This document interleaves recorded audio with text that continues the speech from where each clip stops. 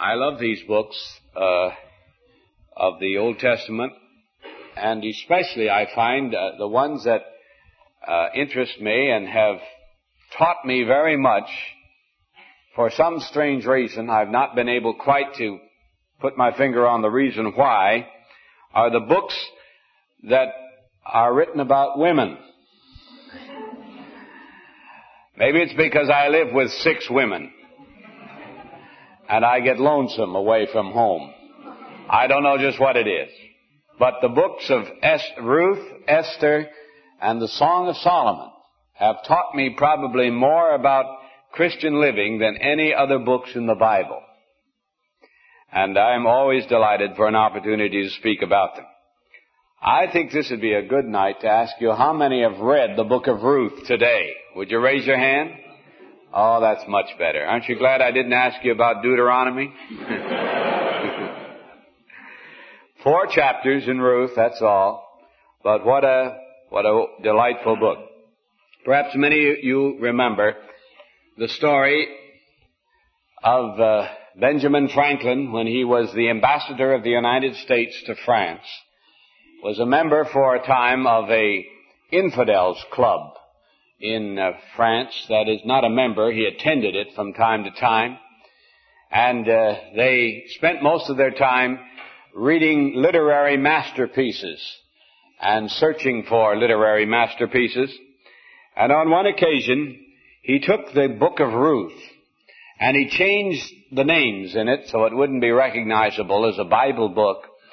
And he read this book to the club when it was gathered together.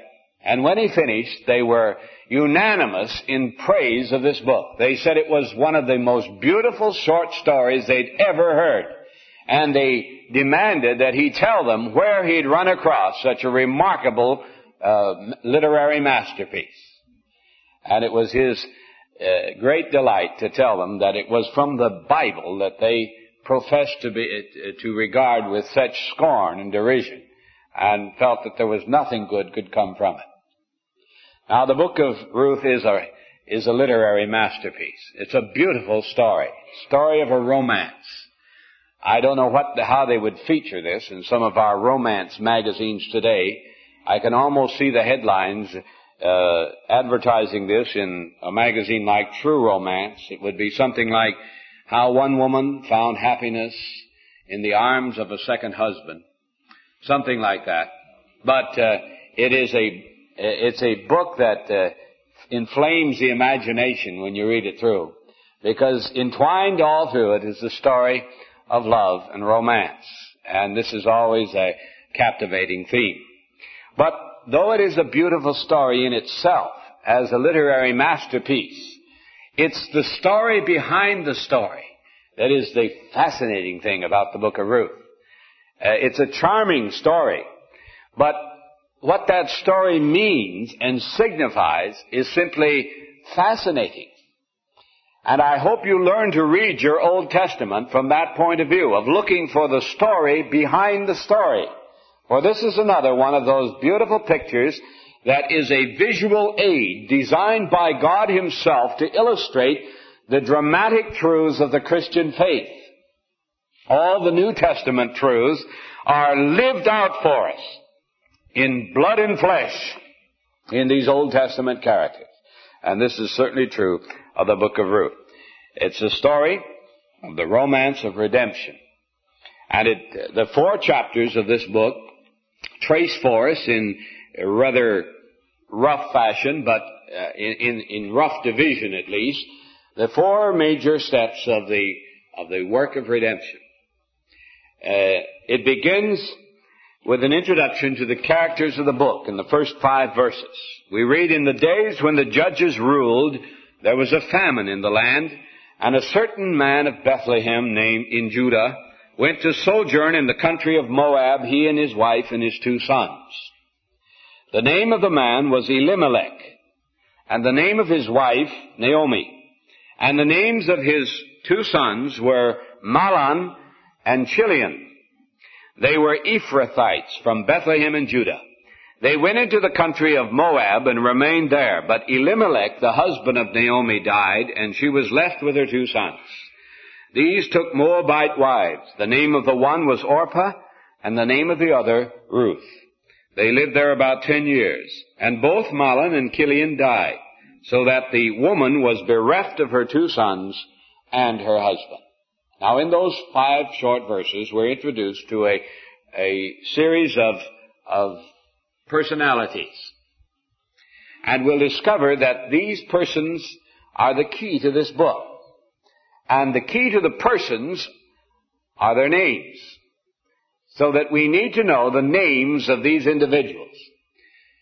This is one of the clues to making the Old Testament a living book, is to learn to look up the meaning of the names of the characters that are featured in prominent places in the Old Testament story. For God has hidden away great truths in these Bible names. Now, it begins with a man whose name was Elimelech. And Elimelech means, my God is king. And in that name you have comprehended in one short word the whole doctrine of man. My God is king. It begins with God, just as the Bible begins with God. In the beginning, God created the heavens and the earth. And it's the God who is, the God who exists. Remember that the Bible never argues the existence of God. From beginning to end, you will never find any apologetic dissertations on whether God exists or does not exist. The Bible starts with the fact of God. You can't go back at that.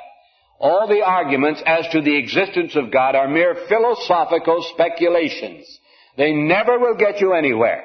The existence of God is a matter that rests wholly upon the innate revelation of the human heart.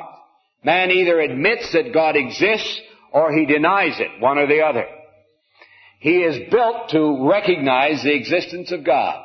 If he doesn't recognize that, there's no hope for him, because as Hebrews 11:6 tells us, if anyone would draw near to God, he must believe that God is. God is. That's the beginning.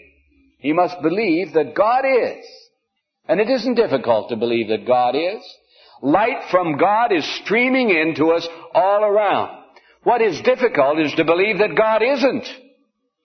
And it's only those who are educated beyond their intelligence who ever arrive at that point, where they finally talk themselves into believing that God isn't. But the whole story of man begins with that great fact, God is. But it's more than that. It's the God who is my God. My God is king. And that means that the God who is available to me as a man. That the God who exists and made the world, the creator of the universe, has made himself completely available unto man. And that's why that verse in Hebrews 11:6 goes on to say, if any would draw near to God, if any man would come to God, let him believe that God is, and that he is a rewarder of them that diligently seek him. If anyone wants to find God, let him seek him, and he will find. Jesus said so. Seek and ye shall find. And the only reason a man never finds God is because he never bothers to seek. If we seek God, we will find. And any man who wants to come to God and discover the reality of God and grasp the fact of God and experience the person of God simply needs to begin to seek God. Because when he seeks, he shall find. God is a rewarder of them that diligently seek him. He makes himself available step by step unto the man who begins to look. Therefore he becomes my God. And this is what man was in his innocency. You remember in the 8th Psalm we read that remarkable statement of David. When I consider the heavens, the works of thy fingers, the moon and the stars which thou hast ordained. What is man, he says. What is man, that thou art mindful of him, and the Son of Man, that thou visiteth him? And then he answers his own question. Thou hast crowned him with glory and honor, and made him to have dominion over all the works of thy hands. And there you come to the third fact in that name. My God is King. My God is King. Man was given dominion over all the universe, over all the things that God had made. But only as he himself was subject to the dominion of the God who made him. And as he exercised, as he was subject himself to the dominion of God, my God, all that thou art available to me, he began to exercise dominion over all the rest of the world. And as he was subject to dominion, he was given dominion. And you remember when Jesus Christ came, this is exactly the relationship into which he came. The writer of the Hebrews says, we do not yet see all things put unto man. He quotes that verse from Psalm 8. We do not yet see all things subject unto him. But we see Jesus, made for a little while lower than the angels, that he might taste the suffering, might taste of death for all men. We see Jesus. And when Jesus Christ came, he came not to act as God, but to act as a man, subject to the dominion of the Father. And as he was subject to the dominion of God, all dominion was given unto him. He said so. All power in heaven and on earth is given unto me. Why? Because he said, I am totally subject to the dominion of my Father. And that's the relationship of man. So there is the whole doctrine of man comprehended in that one word. My God is King. The God who is my God. And my God is King. That's man in his innocency. And when Adam walked in that relationship, all of the universe was subject to his dominion. Because his God was King. Now, something happened to this man, Elimelech. A tragedy. It isn't always a tragedy, but it is in this case. He got married. And he married a woman whose name was Naomi. And Naomi means pleasure. And in that name, Naomi, you have the entire doctrine of the fall of man. The fall of man. For when Satan came to Eve in the Garden of Eden, he said to her, hath God said that thou shalt not eat of the trees of the garden?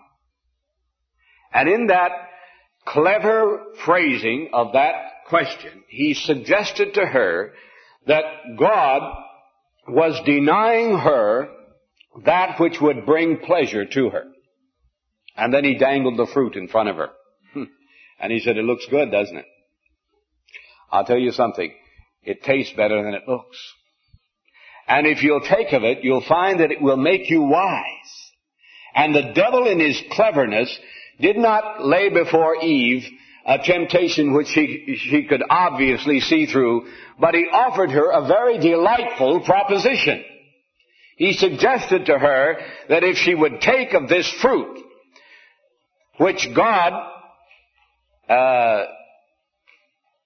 in his dominion, in his sovereignty, had forbidden them to take of, as a test of their will, if she would take of that, she would be given the ability to become like God. She would enter into a new domain where she could step out into her own independent activity and be God without God. And he offered man pleasure. And when my God is King married pleasure, he stepped outside of that limit that God had placed upon him in order to seek his own pleasure before he sought his own God. And we read in the New Testament of those who are lovers of pleasure rather than lovers of God. This is the spirit of the age and has been ever since. When Elimelech married Naomi, we have a picture of the fall of man. Now, this couple had 2 children, and their names are very interesting. The names of the children were Mahlon and Chilion, or that's the Hebrew pronunciation. Perhaps you might prefer to call it Chilion. And these names Mahlon means sick, and Chilion means pining away. Imagine naming your children that. How would you like to go visit this home and asked to see the boys, Mahlon and Chilion. Here's little Mahlon lying in the corner, sick and pasty-faced, just with a temperature, always running a constant temperature, hovering between life and death. And little Chilion over here, nothing but skin and bones, wasting away, pining away. And when these boys grew up, they went into the country of Moab. And while they were there, we read the two boys married, and they married girls who were Moabites. And their names were Ruth and Orpah. Now, Orpah means fawn, a little deer, a young deer. We use the word also in English to mean a superficial kind of love, fawning upon someone. Kind of a surface type of love or attention. And Ruth means beauty. Beauty. And Mahlon and Chilion married Orpah and Ruth. And immediately we're told that Elimelech died. And Mahlon died. And Chilion died. All three of them died. And this is exactly in line with a picture of Scripture where you have the results of the fall. After Adam and Eve were excluded from the Garden of Eden, we read that they had a son. They had, first of all, what's his name? Abel, who was murdered by his brother Cain. And then came Seth. And then we read a long line of the generations of Adam. Adam had a son, his name was Seth, and Seth died. And then Seth had a son whose name was Enos, and Enos died. And Enos had a son, and he died, and he died, and he died, and he died. And all down through that chapter, the knell, the bell of death rings out again and again. He died, he died, he died. Because when my God is king, marries pleasure, the result is death. And here in the land of Moab, these three men died and left nothing behind but three heartbroken, lonely widows. Now the story really begins there. Begins with these three widows in the land of Moab. And we read, just going hastily through this chapter, we read that Naomi decided to return to Bethlehem, to her home in Judah. And the two girls started out with her. And both of these girls made a promise to her that they would go with her unto the land. Both of them said that they wanted to go with her. But as they started out along the road, the further they got from Moab, the more they noticed that Orpah kept dropping behind. And they'd look back and encourage her along and say perhaps they were getting a little bit ahead of her, but the further they got away, the more Orpah hung back. And at last Naomi saw that her heart was really not in this, that she longed to go back into Moab. And so she kissed her goodbye and sent her back, and she said to Ruth, "Do you want to go back also?" And Ruth said those wonderful words that I have taken and embedded in the marriage service that I love to use, to have the bride say to the groom when they're standing at the altar together, "Entreat me not to leave you, or to return from following after you. For where you go, I will go. And where you lodge, I will lodge. Your people shall be my people, your God shall be my God." And it's interesting, we can't dwell on this, but if you'll take these two girls and study this little scene through, you'll find that here is a beautiful picture of the two kinds of commitment that are made with regard to Jesus Christ. Many, many times you'll find that there are two people who at the very same moment, under the same circumstances, confronted by the same truth, and dealing with the same person, will make a commitment for Jesus Christ. But one of them is a soulish commitment. No deeper than that. Not insincere, but only on the surface. An emotional commitment to follow Him because their hearts are stirred for the moment, and they're drawn by some superficial view of His person or His glory or something they hope to gain from that. And at the very moment, you can't tell the difference between those two commitments. They both look alike.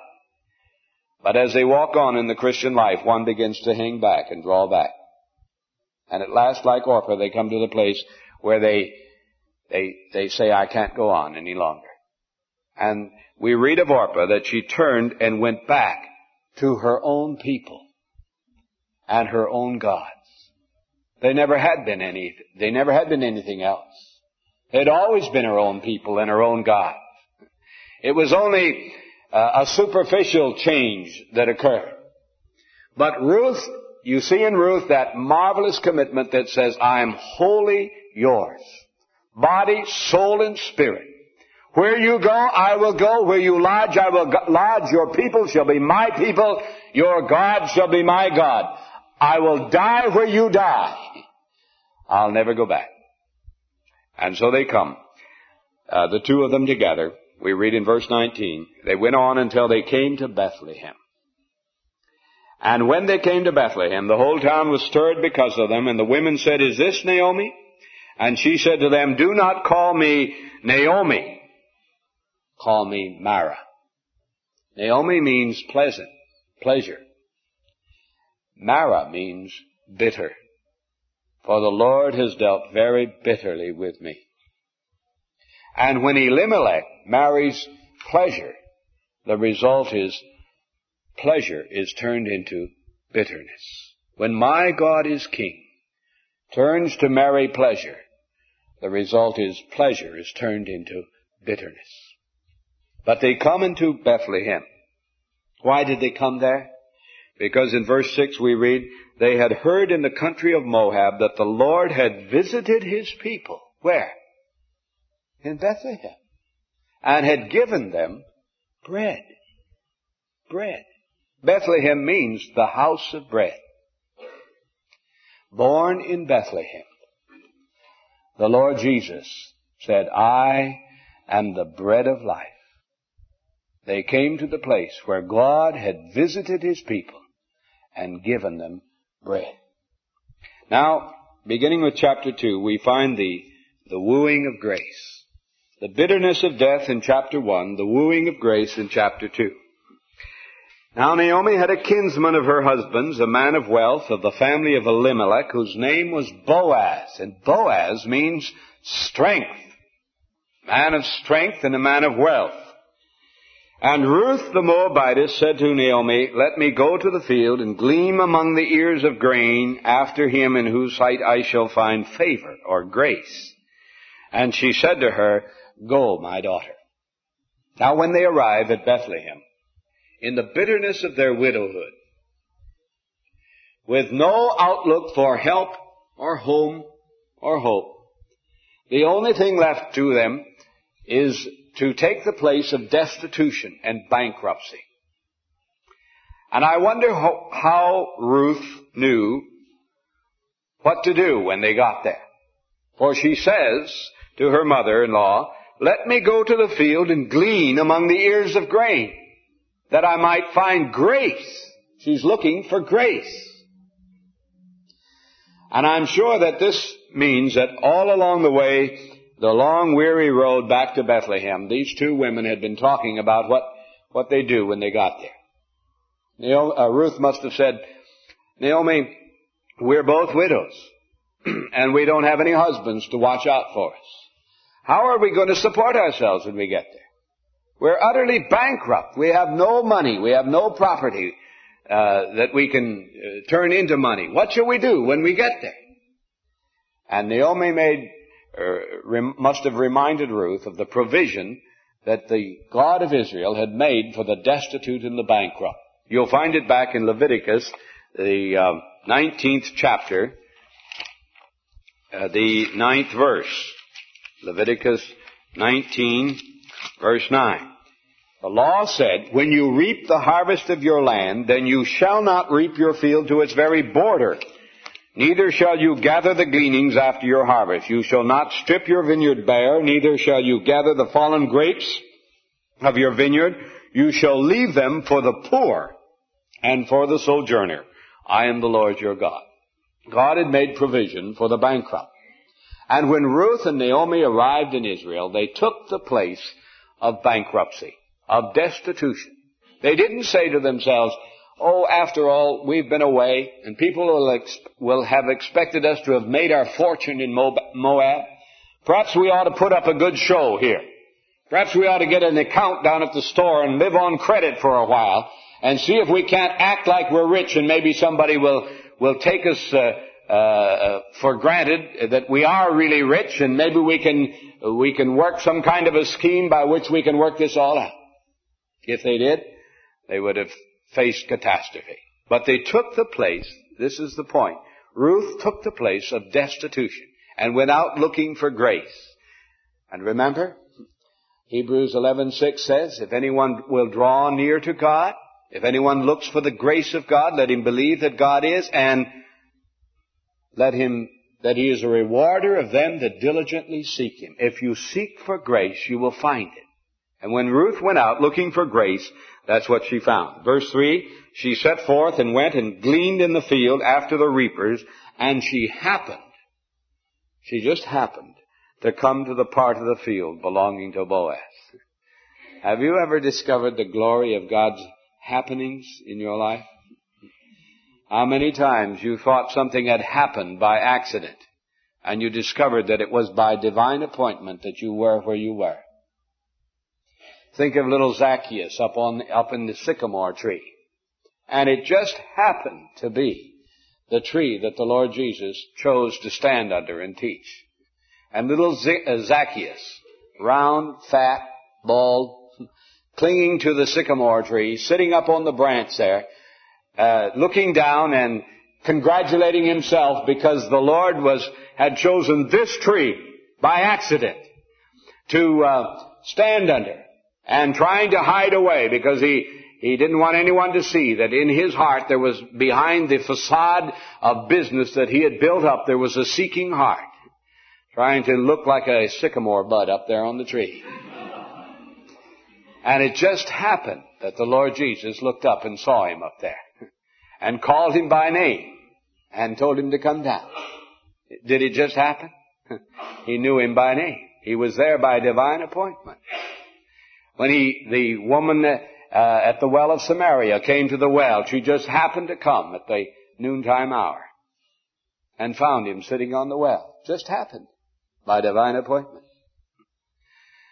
When Nicodemus came at night, he just happened to find the Lord Jesus still up. Maybe he was very surprised to find him, but he didn't realize that the Lord Jesus knew he was coming, and he was waiting for him by divine appointment.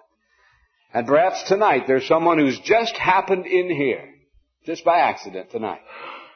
And you didn't realize it, but you're here by divine appointment because God has brought you that you may learn the great truths that are reflected here in the book of Ruth that concern you, seeking after God, that you may find the one who is to be your Boaz, the one who will redeem you. Well, I must hasten on. They came to this, and then we have this wonderful story of boy meets girl, and it never gets old, does it? Ruth was gleaning in the field, and Boaz saw her. And he said to his workmen, "Who is this maiden?" And they told him who she was. And Boaz comes down to meet Ruth. Now, it doesn't tell us how it happened, but if you use your sanctified imaginations, you can see how it happened. Must have been a bit awkward at first. She was working away in the field, gleaning away, picking up the grain, the stalks of grain here and there, and here stands this handsome fellow, evidently a rich, wealthy man by his clothes, and she drops her eyes and is afraid to look up at him, and he doesn't know what to do, and he stands on one foot and shifts back and forth and clears his throat a couple of times and finally says, "Hello?" And she looks up and says, "Hello?" And then he says to her, "Listen, my daughter," he says, "do not go to glean in another field or leave this one, but keep close to my maidens." And she's encouraged by this. And he says, "Let your eyes be upon the field which they are reaping, and go after them. I've charged my young men not to bother you." And she wonders what's happening. And she asks him finally in verse 11, or verse 10, "Why have I found favor in your eyes that you should take notice of me when I'm a foreigner?" And Boaz says, "All that you have done for your mother-in-law since the death of your husband has been fully told to me." and how you left your father and mother and your native land and came to a people that you did not know before. I may be a stranger to you, but you're no stranger to me. You wonder how this all happened, but I found out about you. And this is the story, the old story, isn't it, of a sinner, a lost and destitute, a guilty sinner meeting Jesus Christ. He may be a stranger to us, but we're no stranger to him. And as you trace through this wonderful chapter, you'll find that he tells his men on the side to drop a little grain here and there and increase this bounty that she's gleaning out of the field. And to her amazement, she discovers that these workmen are undoubtedly the sloppiest workmen in the whole kingdom of Israel, because they leave huge quantities of grain lying on the ground. And when she goes home that night, she's got her apron full, and she beats out the grain, and she comes in to Naomi with a whole ephah. I don't know how much an ephah is. It's probably a bushel or more of barley. And Naomi greets her and says, "Where have you been working today?" And Ruth says, "I gleaned in the field of a man whose name is Boaz." And Naomi said to her, "Blessed be he by the Lord, whose kindness has not forsaken the living and the dead. The man is a relative of ours, one of our nearest kin." And the Hebrew words for nearest kin mean literally one who has the right to redeem. One who has the right to redeem. And if you want to see what that means, you look back at Deuteronomy, the 25th chapter, and you'll see what she's referring to. In Deuteronomy 25, verse 1, it says, verse 5, if brothers dwell together, and one of them dies and has no son, the wife of the dead shall not be married outside the family to a stranger. Her husband's brother shall go into her and take her as his wife and perform the duty of a husband's brother to her. And the first son whom she bears shall succeed to the name of his brother who is dead, that his name may not be blotted out of Israel. In other words, the right of redemption is the right to bring life out of the dead. To give life, to restore life to that which is dead. The right of redemption. And here is one who had the right to redeem.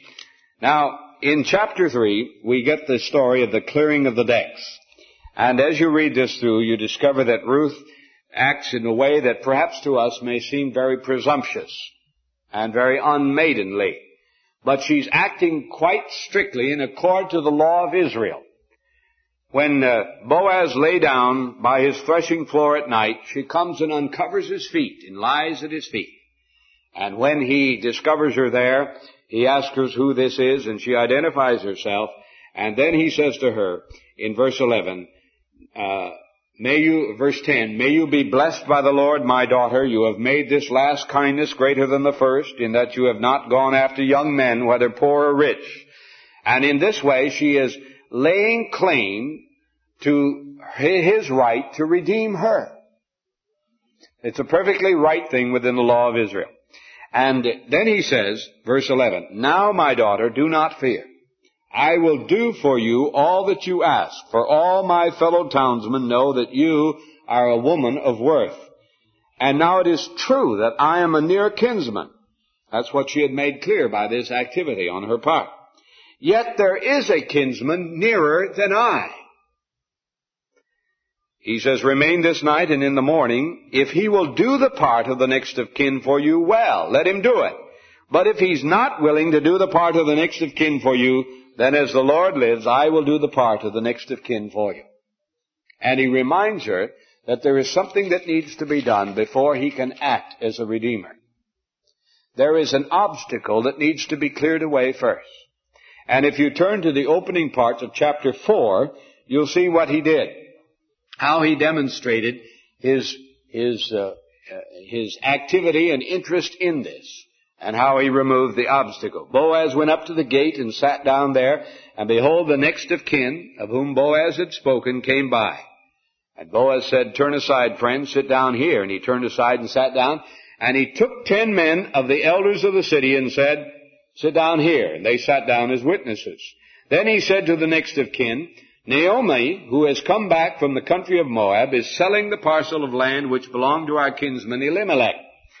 So I thought I would tell you of it and say, buy it in the presence of those sitting here and in the presence of the elders of my people. This is the courthouse now assembled. If you will redeem it, redeem it. But if you will not, tell me, that I may know, for there's no one beside you to redeem it, and I come after you. And can't you just see Ruth and Orpah hiding behind the bush back there, listening to hear what's happening, and wondering what the next result, what this man is going to say? I don't know what he looked like. I rather think he had a long gray beard, was probably about 75 years of age, and Ruth was holding her breath. Because if this man redeemed the land, he also bought the right to her. And she knew it. And she's waiting to hear what he has to say. And to her chagrin and dismay, the man replies, I will redeem it. And poor Ruth, I don't know how she must have felt, but her heart doubtless sank within her. And then Boaz said, and this was the card that he'd been holding in reserve, the day that you buy the field from the hand of Naomi, you are also buying Ruth the Moabitess, the widow of the dead, in order to restore the name of the dead to his inheritance. And when the kinsman learned that, he said, I cannot redeem it for myself, lest I impair my own inheritance. And Ruth's heart grew light again. Now what's this a picture of? Well, you remember in Romans we're told that the law has been given unto men as a apparent redeemer. That Moses had said, this do and thou shalt live. If you obey this law, these 10 commandments, then you shall live before my God. So that the law has the right, the nearest right, because it's something it's inherently involved in mankind, as the nearest right of redeeming. But there's one trouble with the law. It can only redeem outwardly, never inwardly. It can only touch those external things of activity, our actions. It can only control our outward affairs, our outward activities. It never touches the motives of the heart.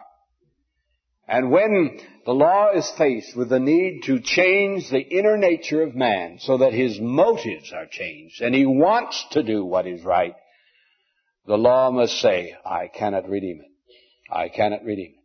And in Romans 8 we read what the law could not do, in that it was weak in the flesh, God sending his own Son in the likeness of sinful flesh, and for sin judged the sin in the flesh, that the righteousness which the law demanded might be ours in Jesus Christ.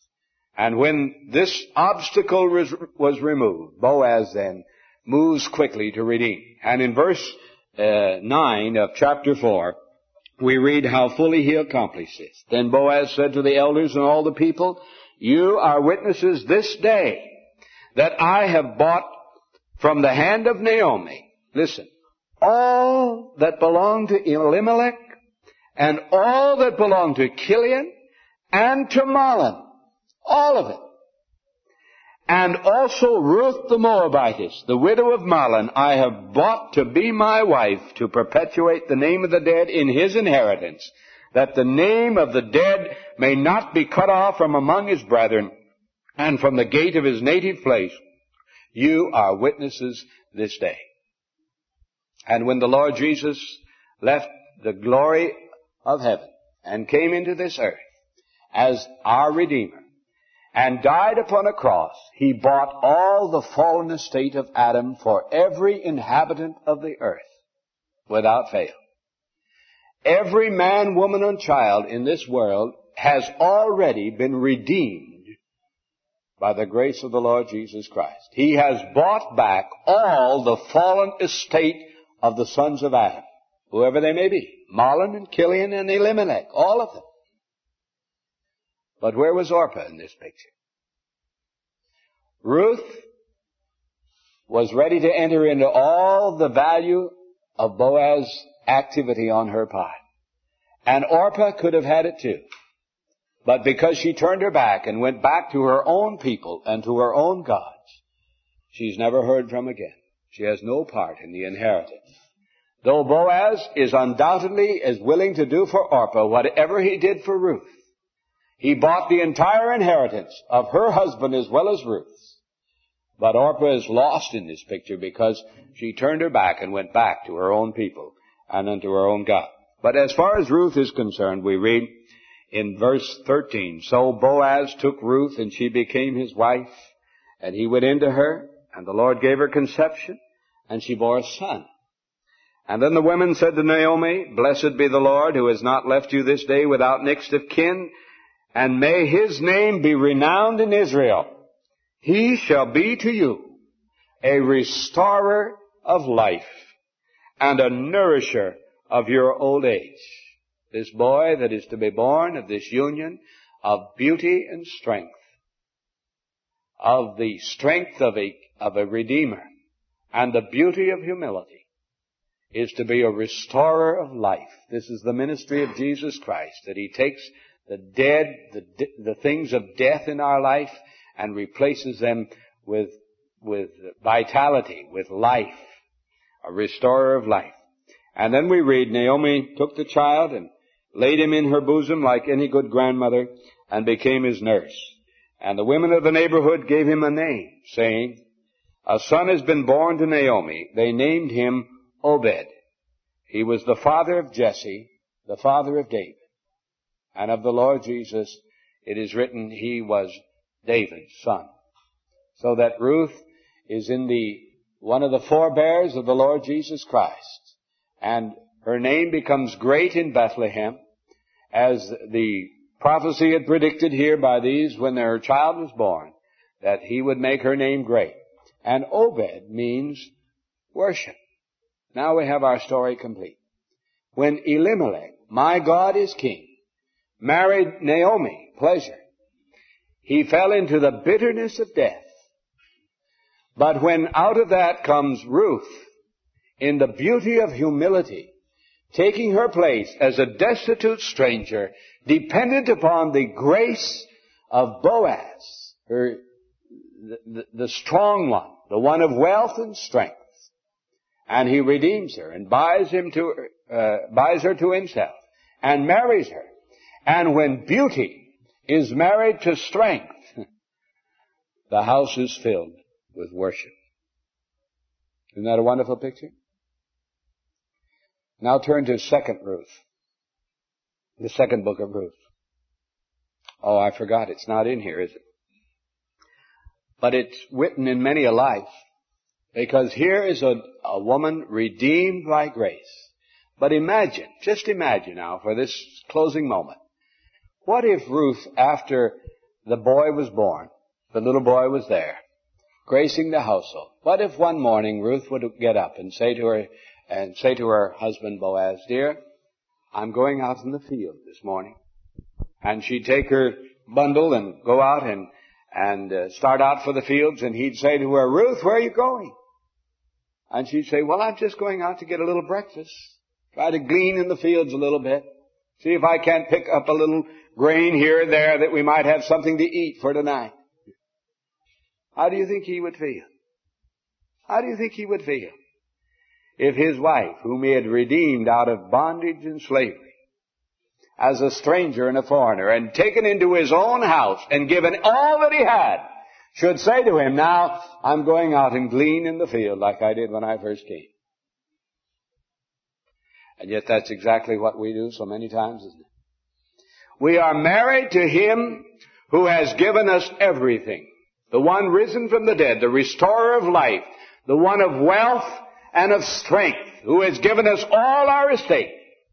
Don't you think Boaz would say to her, Ruth, what's the matter with you? Don't you realize you're my wife? I've given you everything I have. Why, you don't need to glean in the field. You own the whole estate right with me. You can have anything that I have. All that I have is yours. Why do you go out to glean? And don't you suppose that God perhaps looks at us, the Lord Jesus looks at us sometimes with amazement and says, what are you doing? Why do you keep coming to me and asking for the things that you already have? Why do you ask for health and strength and grace and joy and peace? I've given you all this. You already have all that I am. And all that I am is all that you need. Why keep coming begging piteously for that which you already have? And I'm sure that if we would begin to walk out upon this mighty transforming truth that God has given to us here in the book of Ruth, that we are now married to Him who is risen from the dead, married to Him, the man of strength and of wealth, who has given us all that He is and all that He has. And we saw the incredible folly of going out again to piteously glean among the bounty of God for whatever little scratchings we can get. If we saw what we're doing by that, our lives would be transformed. And you know, the ones that we live with at home would be the first ones to see it. And then the ones at work. And then the ones that we encounter in our ordinary intercourse and daily affairs. And soon everyone would know that something's happened to us, that we've begun to live in the glory and the fullness of our inheritance. Let's bow together. Our Father, what a glorious picture this is. How these truths of Ruth come home to our own heart as we see that we stand in this place, destitute strangers once, gleaning in the fields of our life, attempting to extract from Thy sovereign grace those pitiful sustainings of life that would keep us on. But in Thy grace you met us, our mighty kinsman Redeemer, bought us to Himself, made us His own. Now, Lord, teach us to walk in the light of this, to glory in our inheritance, to no longer be so pitifully poverty-stricken as we've been, but step out into every new day with the assurance that He who is our husband is with us and is able to supply to us all that we need. In Jesus' name, amen.